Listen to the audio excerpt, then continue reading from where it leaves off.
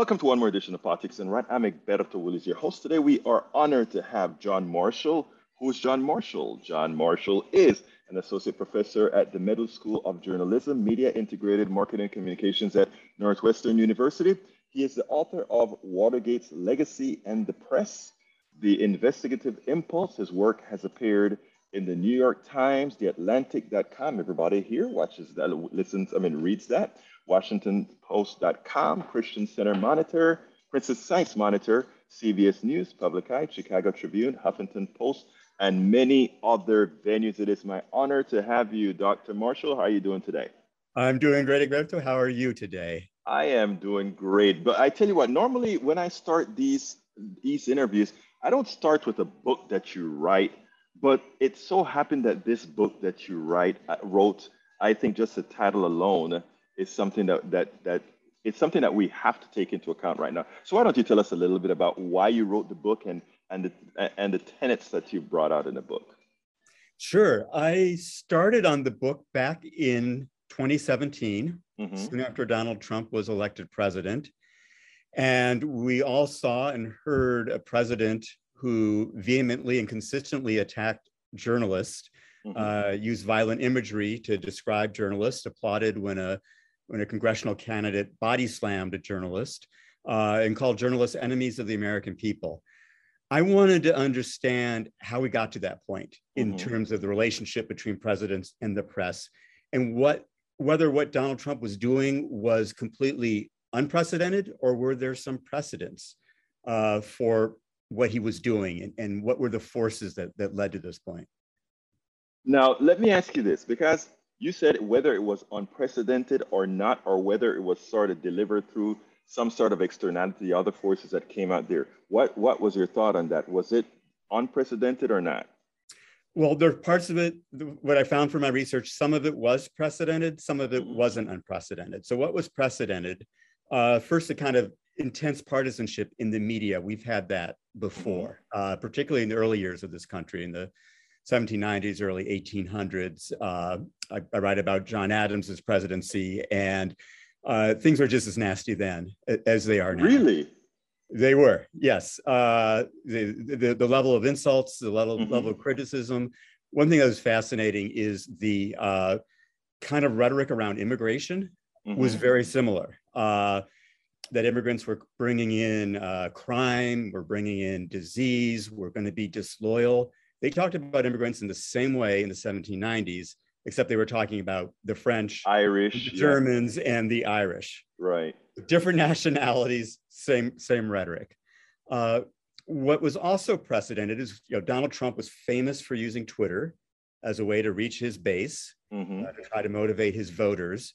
But he was far from the only president to use a new technology to try to go beyond the White House press corps and speak to the public directly. Franklin Roosevelt famously did that with radio in his fireside chats. He got around the publishers. Many publishers hated Franklin Roosevelt, but he got around them through new technology. John F. Kennedy and other presidents used television, and then starting with Obama, and then definitely Donald Trump using social media to do that. So that part was precedented too. Also precedented was Richard Nixon was the first to really come up with the strategy of casting journalists as an enemy that the public should distrust. Well, let me back up and ask you. You said Nixon was the first one who actually made the press the enemy, not these others. Right. Every president has complained about the press, has been upset about things in the press, occasionally lashed out at the press. I think they've all done that. But for Nixon, it was a definite strategy. There's in his archives, you can see memos that his chief of staff wrote to him saying, "We can make the press a useful enemy." And Nixon wrote, "We need to discredit the media. We need to discredit it." So it was a focused strategy that he had. In the end, it didn't work for Nixon. He was forced to resign because of Watergate.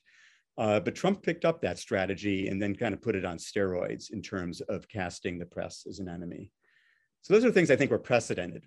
Some things that were unprecedented about Trump. Every president at least paid some lip service to the idea that a free press is important in the United States. Right. The First Amendment is something important.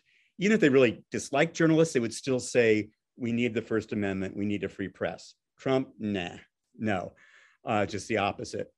And Trump was really the first to use violent language about journalists, and the first to make spreading conspiracy theories at the heart of his presidency as part of his media strategy. So I think there were parts of the Trump presidency that was unprecedented, and then there were parts that we've seen in the past in history.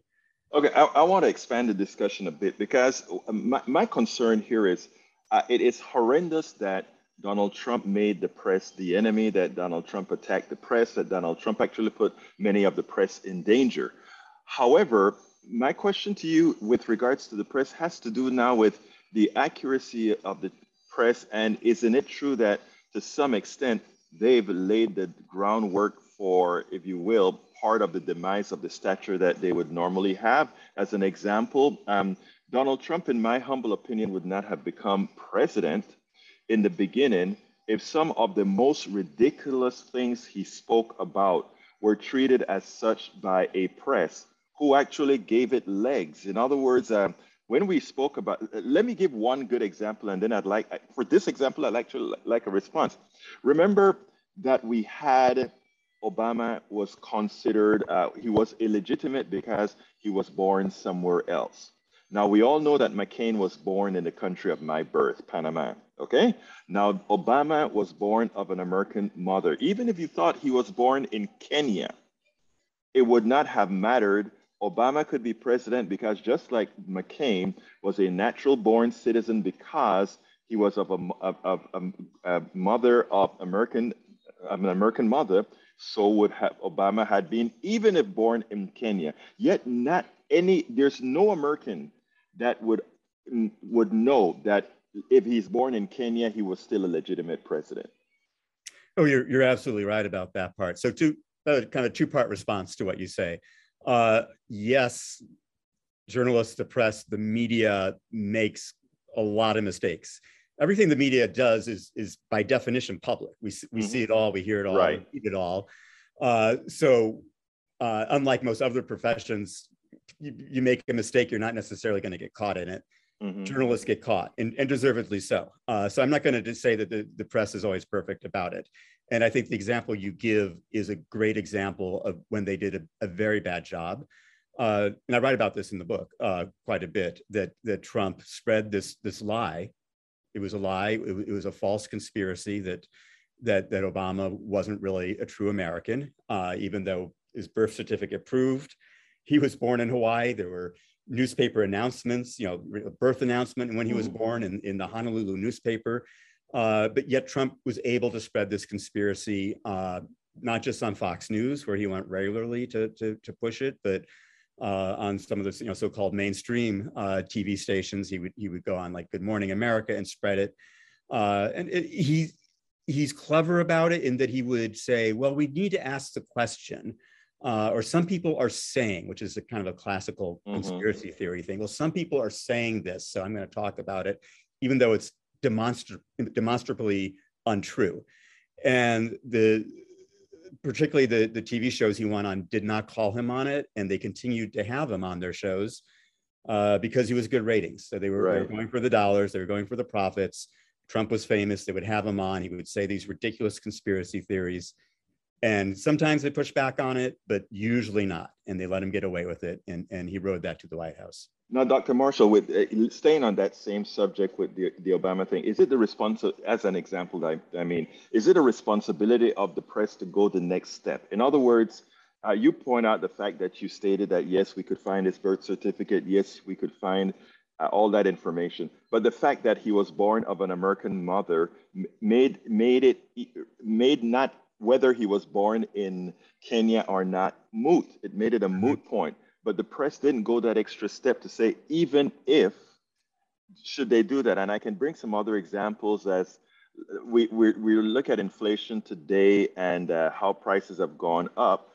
Did they say that, but we're starting from a negative position? In other words, during the pandemic, we started from a negative position, and thus the absolute growth looks like inflation is more than it is. Things like that concerns me, that it has political effects on our system but it's not accurate reporting that does it. So your answer. So I do think some of the press did point out the fact that you did about his mother, but I think it got buried in the stories and didn't get enough attention. So I'm going to mostly agree with you about that. And I think what your point about inflation is, I think one bias a lot of the media has, a lot of the press has, is toward the negative, towards conflict. The press tends to look for conflict because that's more dramatic. So there's more drama to talk about the problems with inflation, which are very real, less drama to talk about, oh, wages have gone up, unemployment has gone way down, the deficit is going down. So there's a focus on the bad news rather than the good parts of what's going on.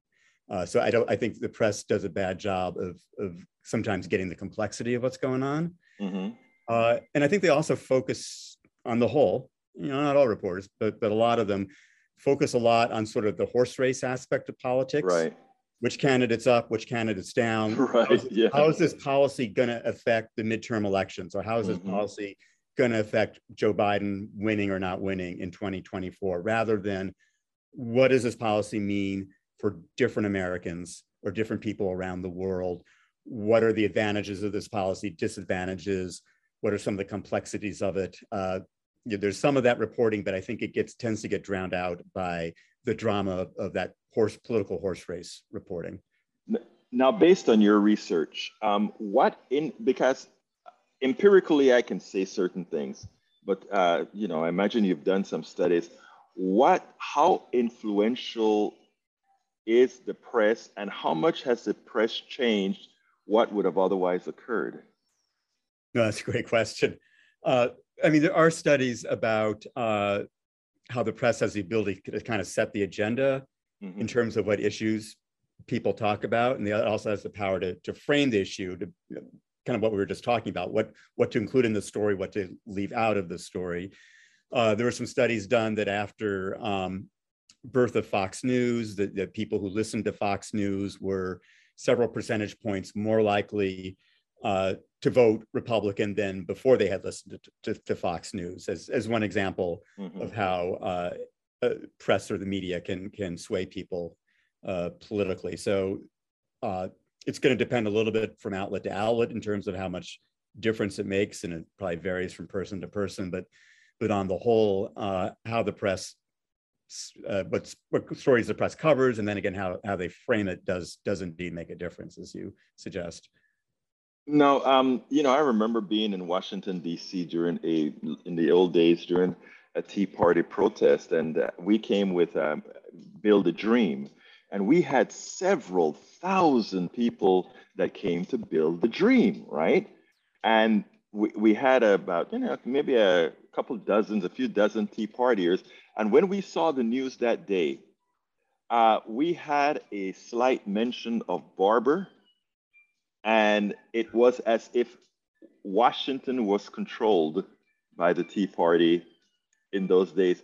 How much responsibility should the press take for issues like that? That's another really good example. I write about in the book how the Tea Party was really an offshoot of Fox News, an offshoot of a lot of talk radio show hosts. The Tea Party was really kind of nothing at the start. It was one guy on a rant. But Fox promoted it, and Fox News personalities would lead Tea Party rallies. And the same with some of the conservative talk radio hosts as well. So that was a case where at least some elements of the press were pushing this ideological position. And I think a lot of the rest of the press is sort of guilty of sort of responding to that and saying, oh, we've got to cover that equally to what Obama is doing. So we're going to give the Tea Party equal coverage. And I'm one who, you're just saying that Reverend Barber, as I understand it, yes, held a rally the same day. I admit that I was unfamiliar with that. So that's a good case where the coverage of what he was doing did not get equal time. Well, it's interesting because he has a group called the Poor Man's Campaign, and it's a great multicultural group. It looks like America, and they are out there doing a lot of things throughout the country. And there are ones that are really supporting a large, as you know, the stats tells us about America right now. They are actually supporting what a majority of the population wants. And I'll be darned, I don't see them in the news. So my next question is, how much, I understand that it's wrong for a lot of folks to deal with the media the way they deal. That's why we have independent media. But I mean, it is kind of interesting that we don't see the coverage of things that matter to, let's say, 70% of the population. And if you look at you go to a White House news conference, and I listen to them every day, and you go to a White House news conference, it doesn't cover 90% of the things that really is references the everyday person. Yeah. I think on the whole, the press does not do a good job of covering poverty and issues for working class people. One of the things that happened during the first year of the Biden administration is that the child poverty went down significantly. Yes. Went down. Yes. We didn't hear a lot about that. We heard a lot more about corporate tax cuts and so forth. And one of the suggestions I have in the last chapter of my book of Clash, where I make some recommendations for the future, is that I think the White House press corps needs to circulate more, not just stay inside Washington, but spend time. Doctor, let me stop you there, because that is how I really want to end with solutions, because I think that is exactly what we need. So before you get into solutions, sorry for interrupting there, I'd like to ask you about do you see any backstories for the reasons why things that matter, let's say like environment, which is a very what's the word that I want to use? Whatever, it's very important right now for our survival, doesn't have the coverage relative to its importance to society at large. So why is that the case? Yes, I have a contention that we have too much, that the media is a part of this capitalist system, if you will, and as such, it also depends on the same corporations that it may have to speak out against. Is there any validity to that? I think there's some validity to that. A large portion of the media is controlled by large corporations. And I think there may be instances when reporters are pressured not to cover something. On the other hand, I've worked in a lot of newsrooms, and I know that every reporter I worked with was most interested in getting a good story and finding out what was going on. Not that we were perfect about it. And I never had a case where an editor or a publisher told me not to do a story. I think part of it is that climate change is reported on. It's out there, but I think it's also it's complicated, and it's easier to tell those kind of short horse race stories than it is to try to explain what's going on with climate change. And I think it also gets into what we talked a little bit about earlier. Climate change most affects people living in poorer countries right now, and I think we have very weak global coverage. And in the United States, the people who are most affected, by and large, are people who live in less advantaged communities. Those are the people who get hammered the most when there's a hurricane or when there's flooding or when there's fires and droughts. It tends to be those neighborhoods. So I think it's back to a little bit to too many journalists coming from the middle or wealthier classes and not paying enough attention to people who are living in poverty or people who are barely making it in the economy. Is there any possibility of some self-censorship as well, knowing who pays the bills? I think there's some possibility of that. I think there's some examples of that. But again, my experience is that what journalists are most interested in is beating their competition and getting a story. We're very competitive. I once punched a hole in a wall when the competitor, somebody gets it before you, right? On a story that I should have had. We want to beat the competition. So part of it, there is kind of a group think. I think, like if your competitors are covering one thing, then you're going to try to outdo them on that one thing. And you see that, I think, in Washington all the time. They get focused on one story. Don't think about the broader picture. All right, let's end it this way. And it ends with two questions. First of all, please give me some solutions, number one. And I'm going to tag this one along because I don't want to kind of put it on the side.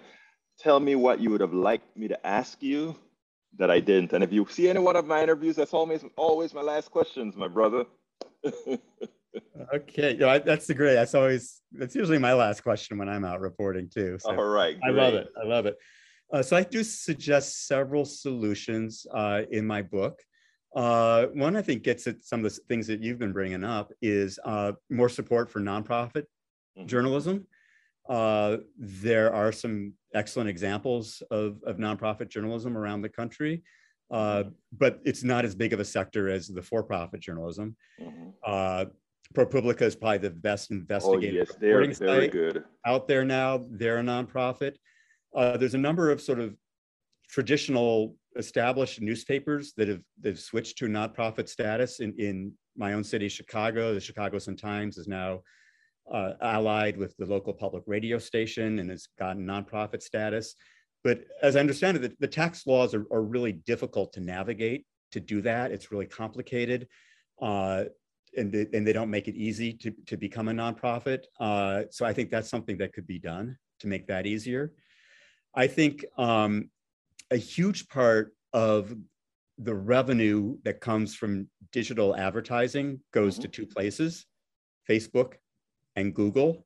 Last stat I saw was 3/5 of the digital advertising dollars are going to those two companies. Wow. Australia passed a law that when Facebook or Google or any other social media company uses news content that somebody else created, and that's what they do. The people will post the news from elsewhere, and then people see it on Facebook. Facebook sells ads from that. So Australia has a law that if Facebook or any other company uses news that someone else created, guess what? They have to pay for it. There has to be a fee that goes to the people who did the reporting to get that information. And I think if there's additional revenue for reporting, we're going to get deeper and more diverse story as a result. So those are two of the suggestions I would have. I've got many. A ton more, folks. To get the rest of his suggestions, go get the book, which is going to be along with the blog, and you can just do it as you listen to the show as well. Continue, my friend. And then I think a question I wish you'd ask me is what can we all, as citizens, as voters, as members of the public, as consumers of media do? I think we all have a responsibility to become savvier about what we're consuming, understand how social media algorithms work, to try to push and promote the most incendiary content, most controversial content, rather than necessarily the most factual content. There's a stat in my book that in the April of 2020, the first big month of COVID, that sites from the 10 leading health websites got 70 million views. Sites from the 10 leading conspiracy sites about COVID got 300 million, four times as many. So we need to become smarter about how that works. And I think that media literacy needs to be taught in the schools. I think media literacy is a basic skill now, like algebra or poetry. Media saturates our lives. We're bombarded with it, and we need to understand how to sort through what's propaganda and what's real information, what's verified information, what's not verified, how advertisers are trying to work us, manipulate us, how those algorithms work, and just really understand what it is that we're consuming, so we can be able to sort through the disinformation and get to the facts. Dr. John Marshall, Associate Professor at the Medill School of Journalism and the author of Clash, Presidents and the Press in Times of Crisis. Thank you so kindly for having been on Politics Done Right. Thank you, Berto. Thank you very much for having me.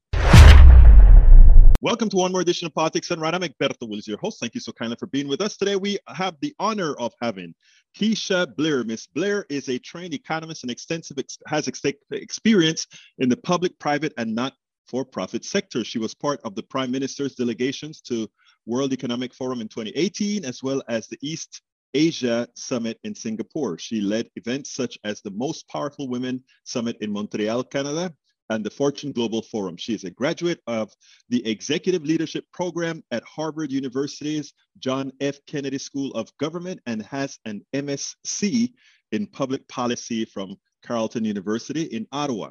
She is the author of Holistic Wealth, 36 Life Lessons to Help You Recover from Disruption, Find Your Life Purpose, and Achieve Financial Freedom, and is the founder of Institute on Holistic Wealth.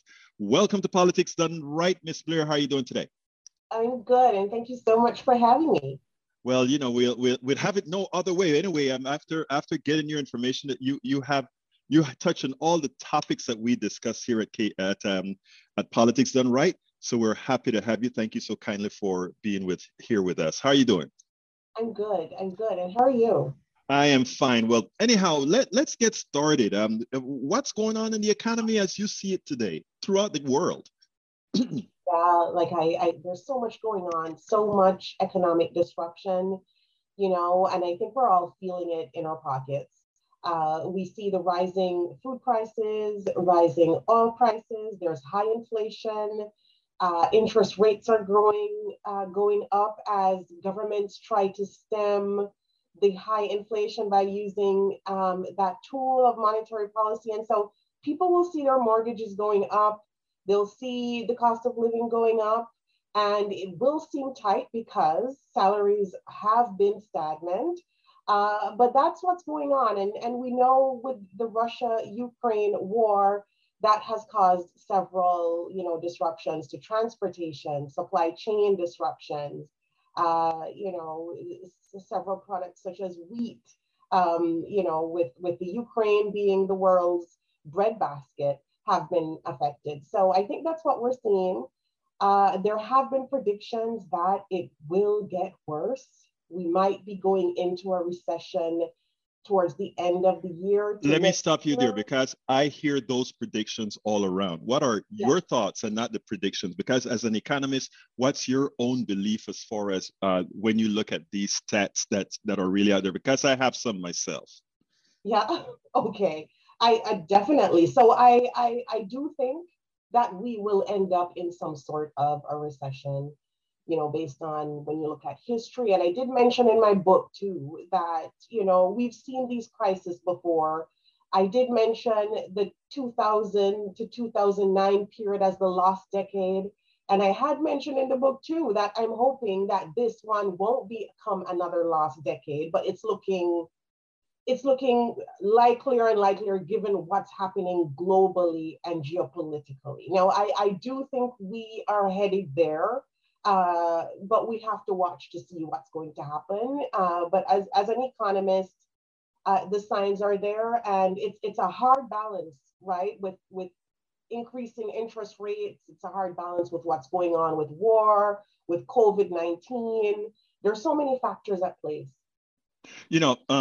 Ms. Blair, I am not an economist. I'm an engineer, but who studied economics in college as well. And, one of the things that differs between, let's say, engineering and, let's say, the stockbrokers, et cetera, is we don't buy into what I like to call non-math. And, I have you on as one of our, of a leading economist. We're also having Richard Wolff on and a couple other economists on. And what I've been trying to do is probe economists as to what I call the insanity factor of our economic system, where we go through these things. I mean, you just mentioned in your monologue there that you hope this is not a lost decade, but based on how things are going, it just could be again. And unfortunately, based on how things work, I agree with you, sadly. But the insanity of doing things over and over again the same way puzzles me. So my question to you is, isn't it time for us to revamp the current model the current economic system that we have to one that actually makes sense? Yeah, no, absolutely. I'm all for economics getting a refresh. I'm all for the economy getting a refresh. It's something I talk about in Holistic Wealth and why I even came up with Holistic Wealth. If we look at it at the economy from a macro perspective, there's so much income inequality. We have a racial wealth gap. We have certain groups that are shut out of this capitalist system. It's one of those pet peeves of mine too. And I see you smiling because it's an economy that's exploitative. We pull, and we're not giving enough back. We're not giving enough back.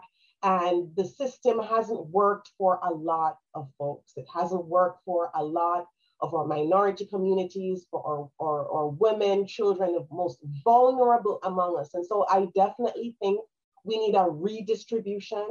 I'm all for, when we talk about the racial wealth gap, we talk about reparations. I'm all for, policies like that, because I believe that there's some wrongs that weren't right, that weren't made right before. And we're going down a path that's not sustainable. COVID-19 showed us that it's not sustainable, right? And we look at the interplay between wealth, health, or mental health and all of that. It's showing us, and even the environment, it's showing us that we were not on a path to sustainability. We were doing the opposite. So definitely, it's one of those things where we definitely need to not think about going back to that old normal. We need to think about creating this new normal and what we want our post-pandemic lives to look like. Now, where I think it's so important for what you write, what you promote, what you talk about to our audience and others, especially since you have the pedigree, the credentials to say it. I don't, you do, is to that people understand that an economy isn't something that is divine, or our economic system isn't divine. It is actually man-made. And notice I didn't say person-made. I said man-made for certain people who are invited into the game. And we need more people like you out there, not just activists like myself, letting people know how this is an economy that's actually behaving exactly as it should, don't you think?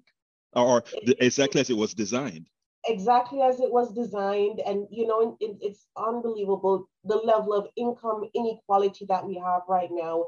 And I mentioned in the book that it's the number one economic problem. It's the number one problem that we have in the world. When you look at the growth in incomes of billionaires during the first half of COVID-19, when you look at certain companies and how they profited from this, it's just unbelievable. And so we've set up an economy where a few benefit and the vast majority don't. We saw where the deaths took place. We saw the people who were most vulnerable out there, the essential workers, transportation drivers, mechanics, people going out there and facing it and dying, while others were more protected. Now, I do believe that we can, if there's that will, we can shape our economy to be more inclusive and to be more equitable. And I think that's the route we need to go when we look at our post-pandemic lives. We can absolutely reshape. We can absolutely start to right some of those wrongs.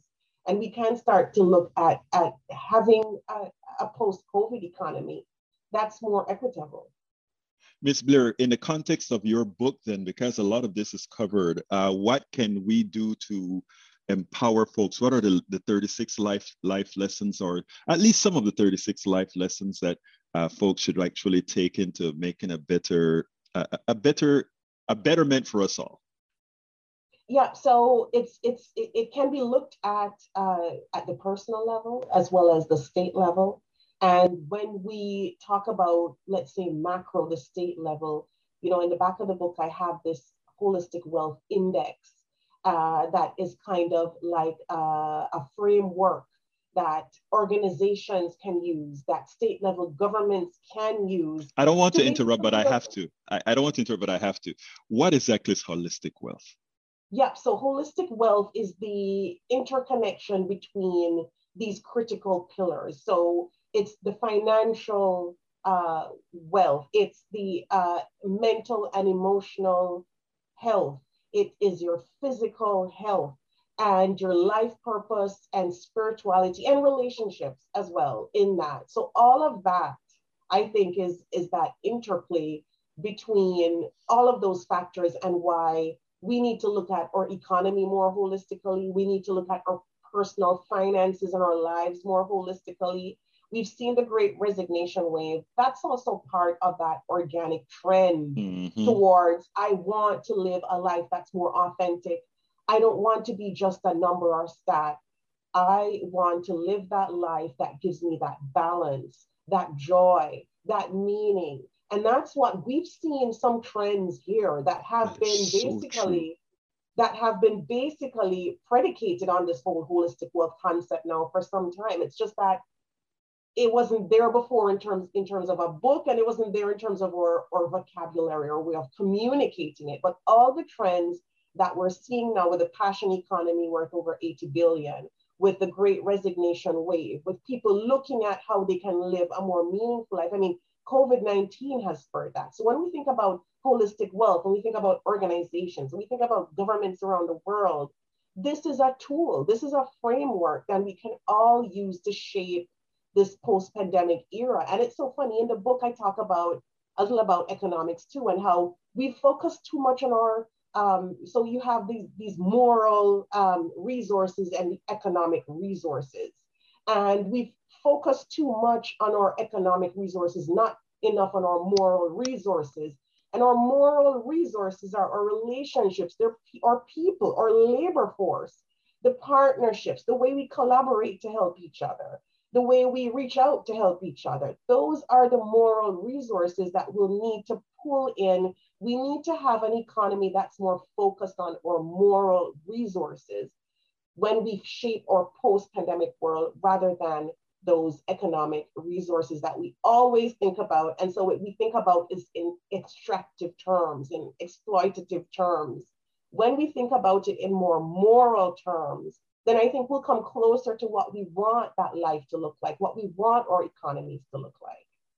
Ms. Blair, I mean, I could not have said that any better. You're speaking directly to everything that I preach. Thank you.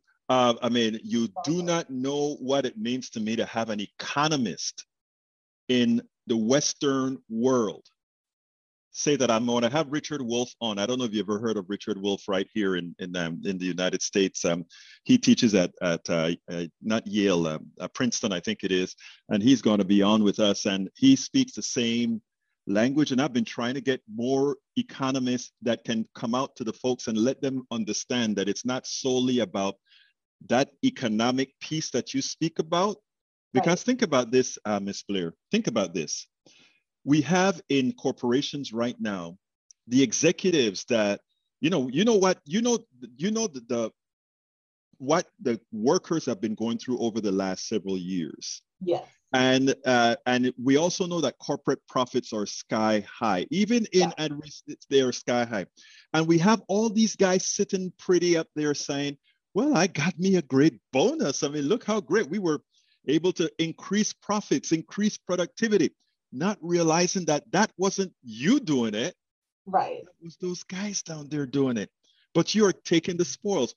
Our economy is designed to be extractive, and the ones that don't work do it.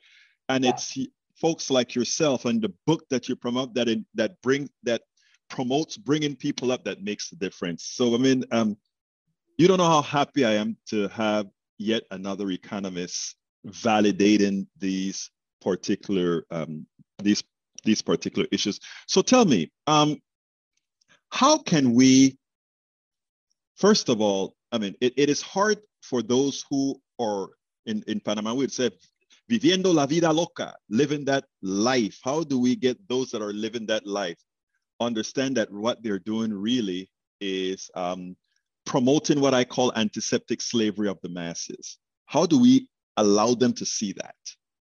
Yeah, I think it's just what we're doing here now. And it's unbelievable because I think what they're doing isn't sustainable long-term. Thank you. It isn't sustainable. It's an unsustainable model. You have to look at, you only have to look at what's happening with Amazon, with Tesla. Workers are going to wake up they're going to realize that this has not served them. It's not serving their families. This is becoming life and death. And some of the decisions that workers are making right now, whenever they step out to go to work, have been life and death during COVID-19. And COVID-19 has really shed light on that, the fact that it really is unsustainable. So they're building company models that are unsustainable.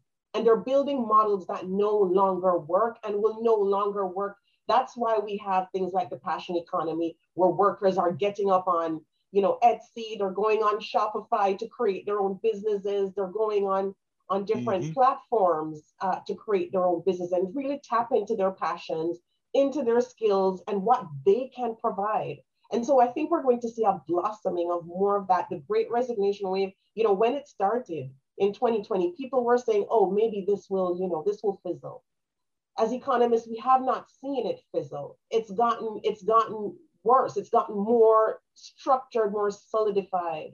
And I think it's something that they're going to have to wake up and realize. And companies they are waking up and they are realizing. So let's hope that it's for the good of all, it's for the benefit of all workers, that they do wake up and realize it's not sustainable. And of course, there are people out there, other economists like myself, who are also talking about this, trying to raise more awareness. You're also talking about it, and people are talking amongst themselves.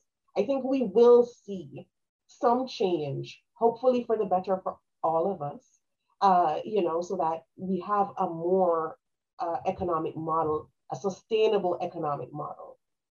Gar Alperovitz, he's an economist, a professor out here at, I think, I don't remember I don't remember where it's at. He's a historian as well, which university he works with.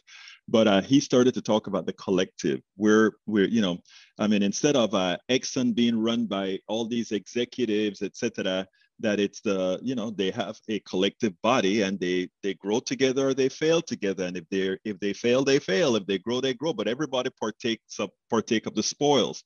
It is, as you said, it is something that I think, given the unsustainability of the economic system that we have, that we're going to have to get to. Now, fighting that 10% that controls everything, those that we call the managerial level, et cetera, et cetera, et cetera, they're powerful. They're the ones that control the media. They're the ones that control everything. So let me give an example. Programs like mine actually get throttled. So I don't know if you know the term throttle on the internet, so we get throttled. So what we do is we have to go around it using old technologies and all of that to get our information to others. And it just slows down the process of educating the masses.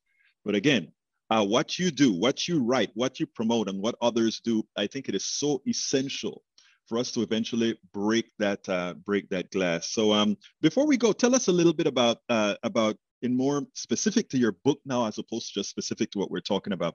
Talk a little bit about your book and why you think folks should get it, what they can get out of your book. Yeah, absolutely. So the book is Holistic Wealth, 36 Life Lessons to help you recover from disruption, find your life purpose, and achieve financial freedom. And as the book title suggests, there are 36 chapters there that cover off a whole bunch of different lessons that help you to really, find meaning, purpose in life. And of course, in terms of that financial pillar, to achieve financial freedom. And I think, with what we started off talking about with the economy and the high inflation and people really feeling it in their pockets, it's a really good time for us to focus on, the financial piece, on the mental health piece, and all of that's covered in the book. And there's strategies in there that people can use in terms of getting out of debt, how you budget, your money management, investing for the long term.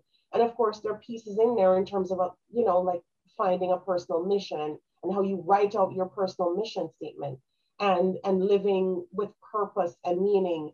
And so this book has been, very dear to me. It stems from my personal story of having been widowed at only 31 and having to go through that grief and really, go through that disruption and master it. And so there's a whole thesis in the book about mastering the art of recovery from disruption. And I know we're all collectively in that space right now, even if you haven't lost a loved one, or even if you haven't, gone through any major disruption aside from COVID, that we are still in this collectively. We are still in this period of disruption where we're looking for answers, and we're looking for a way out. We're looking for a way to craft that life that we really want. So this book is a tool in that toolkit.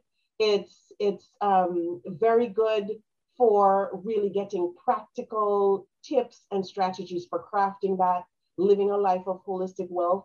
And so it's available everywhere online right now, and in bookstores, and people can just grab a copy. It's also a great gift to give, and it's so in line with what we've been talking about, and how people can really take hold of their lives, get their power back. Because I know with this economy, a lot of people feel powerless. A lot of people feel like they've lost control of their lives because of the type of income inequality and the wealth gap that we've seen. But here are some strategies here that can make you feel more empowered to take the decisions you need to own your life and to take back some of that control. So I'm happy to share it, and I'm glad that we can have this conversation, because there are things we can do. It might feel like everything's out of control, but we do still have a lot of control in terms of our own personal lives.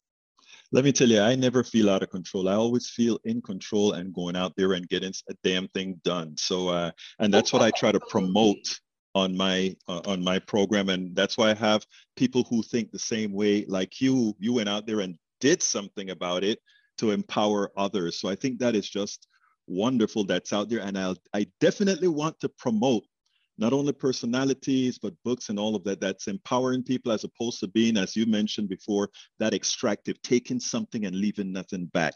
The last question I always ask my distinguished guests is, what would you have liked me to ask you that I didn't? Wow, that's a tough one. It's usually so. It is tough. I can't think of anything. And I can't think of anything right now. I think the points that I brought forward are points that were perfect for the show and for people listening in. But yeah, I think it's been great. I can't think of anything. Well, you know what? That means I kind of did my job. So look, I appreciate that. Look, Miss Keisha Blair, a trained economist and with extensive experience, and the author of Holistic Wealth, 36 Life Lessons to Help You Recover from Disruption, Find Your Life Purpose, and Achieve Financial Freedom. It's been my honor to have you on Politics Done Right. Thank you so kindly for having been here. Absolutely. And thank you so much for having me.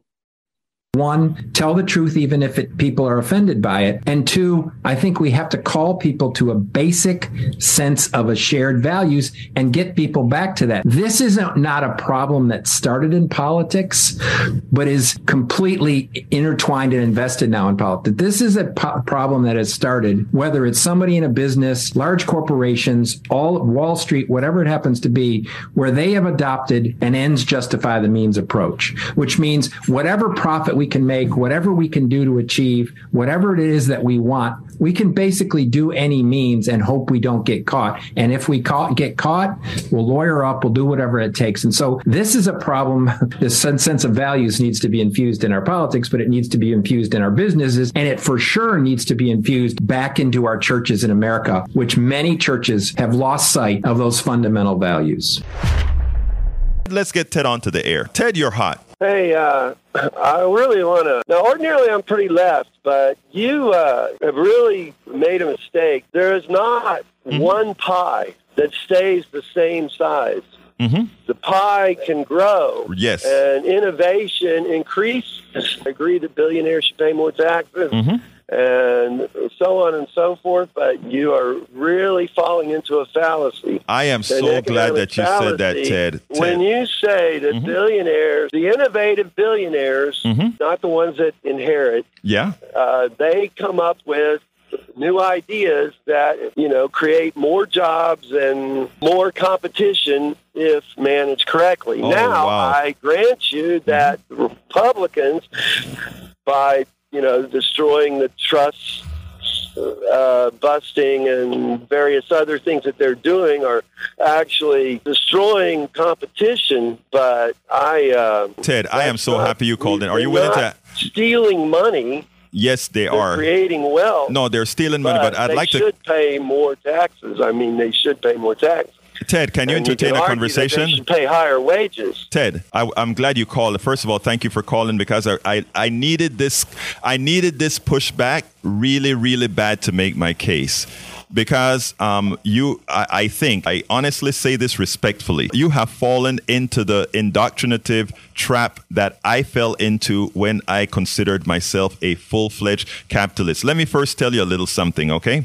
I had a software company, developed my own software, marketed it, had complete pricing power, and was able to sell my software at very high prices to Boeing and several other petroleum industries, space industry, etc. Okay, so I'm not talking from a position of ignorance here. The second point that I really want to make to you here is that most of my knowledge is academic. But, okay, sure. Let me continue, if you will, as I listened to you earlier. The second point that I want to make is innovation. Right? None of these billionaires innovated anything. Let me start. I know you're going to say, oh my God, blasphemy. Let me explain. Back in the 90s, right? I wanted to create a shopping cart pro application. I'm a software developer, engineer, etc. I wanted to develop an application. And I started to do a patent search just to be sure is what it suggested that I do. And I realized that Jeff Bezos, okay, patented something called one-click. And by the way, you can look all of everything that I say on air, please corroborate it yourself with your own research. Jeff Bezos patented one-click. What Jeff Bezos did with one-click is froze me out and many hundreds, if not thousands, of other software developers out of what he now has become Amazon.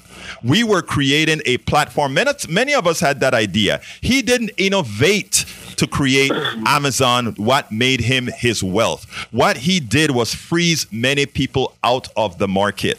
That's why, if you read my book, as I see it, Class Warfare, the Only Resort to Right-Wing Doom, I go through the entire process of how the patent system has been used to really, which is a part of our economic system to freeze people out. All right?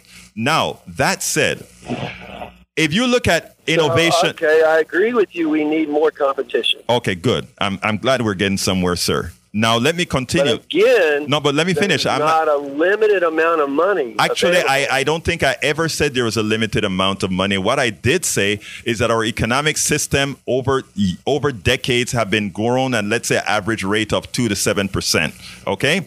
And in that growth rate, if those people who are in the capital domain, if their rate of growth is, let's say, 7 to 10 to 12% per year, and the economy is growing at 2 to 3 to 4% per year, it means that money out of that pie, even though it's a growing pie, they are taking a larger share of that pie. And if they're taking a larger share, would be remedied by higher taxation.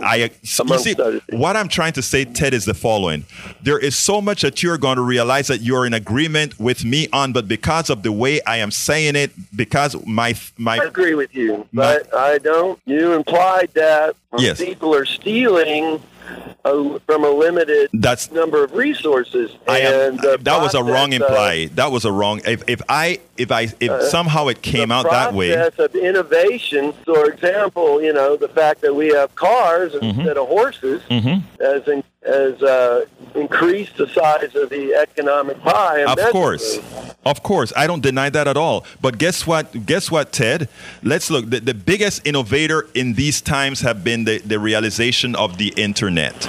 And that internet wasn't created by a whole bunch of billionaires or people who maximize on billionaires. It was created by DARPA, okay? And said creation was done by you and me and all of us who paid taxes. We are the ones who did the work. And after the work was done, somebody decided how to capitalize on the work that was designed. So they didn't innovate. They capitalized on it. And we have to learn the to differentiate the word capitalization and innovation, because those who innovate, engineers, scientists, these guys are paid, like I said, once. And the reason I use how to apply it commercially. Right. And that's what engineers do. Actually, it wasn't Bezos who did that. Engineers. By doing that, usually they improve the efficiency and. I agree. And make it more available to more people. I agree. Give them something they want. I agree, sir. I mean, there's no disagreement here. What's the disagreement here is that what the capitalist system has done is it has tied having those who are accumulating the worth of others into somehow, if we don't apply that paradigm, that somehow innovation ceases. And my contention is that no, innovation doesn't cease by not having billionaires. In fact, because billionaires don't create innovation. Innovation, let me tell you, I would stay in my office and innovate, paid or not. The fact that billionaires are trying to get to space, that's going to increase the number of ideas. No. On how we're going to. I think that has already proven space more effectively. No, I think I've already been proven right there. Let me tell you why I have been proven right. What Bezos is doing is reinventing what I worked for NASA back in the 90s. What he is doing is way with prettier equipment, but it's way behind what we did on the space station project, what we did on, I wasn't with the Apollo, I was too young then, but for the Apollo project, all these things have been done before. He is just recycling things that we know work already. In other words, what he's doing is creating an avenue for rich people to go to space, etc. But everything that these guys have done, we've already done it and done more with taxpayer dollars and innovation done by engineers on government salaries. And that's what I'm saying. It's how it's marketed, like, oh, the private sector into space now. And I'm sitting down twiddling my fingers, Brother Ted. I'm saying, wait a minute. We did that with a computer that is less powerful than my cell phone. And what happens is how we market things. He's inventing a market. Yes, he is. That neither you and I can take advantage of. I agree with you that billionaires are getting over on us, and that by protecting them, especially inherited wealth, yes, like 60% of the wealth, mm-hmm. they are reducing innovation. But I'm saying that we need more. I don't see any problem with having a private sector innovate, coming up with ideas. I have no problem either. I have no problem with that either. And that is where, and this is the reason I wanted to have the conversation. Once you said what you said, I wanted this conversation because of how we've been taught in school about economics, and we've been taught about our economy. A lot of times when I say certain things, it's like, that is such a left-wing thing. You communists, you social. No, that's not it at all. For me, it's all about fairness, right? I'm pretty left-wing. Right. But for me, it's about fairness. It's about fairness and fairness. And it irks me that so many Americans do so much. They make you believe that Americans are lazy, or a certain group of Americans are lazy. I ask folks to do one thing. Go to any community at 7 in the morning in Houston, Texas, and you'll see people hustling at the bus stops, people on the roads, everything. Americans are very, very hard workers. Yet the billionaires, as soon as they are going to make a tad bit less, they have no problems. Bezos had no problems releasing 10,000 people, as opposed to saying, but then giving away $100 million to make it look cool.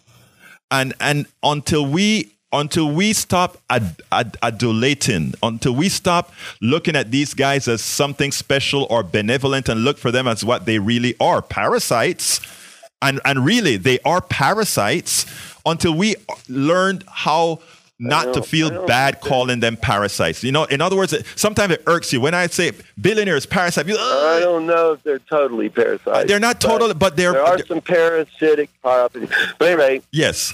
I got to go. All right, look. Talking to you. Thank you very much for calling in, sir. You have a great day.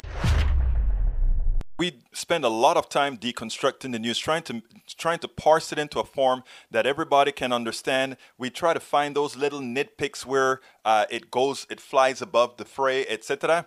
If you really like these videos that we do, I want to ask a big favor. Please go ahead, number 1, subscribe to our channel, and number 2, please join if you can. Thank you so kindly for watching. Keep watching. Please remember to share. We must populate the entire internet with our progressive message, a message that we know is what most Americans say that they want. So help us, please join.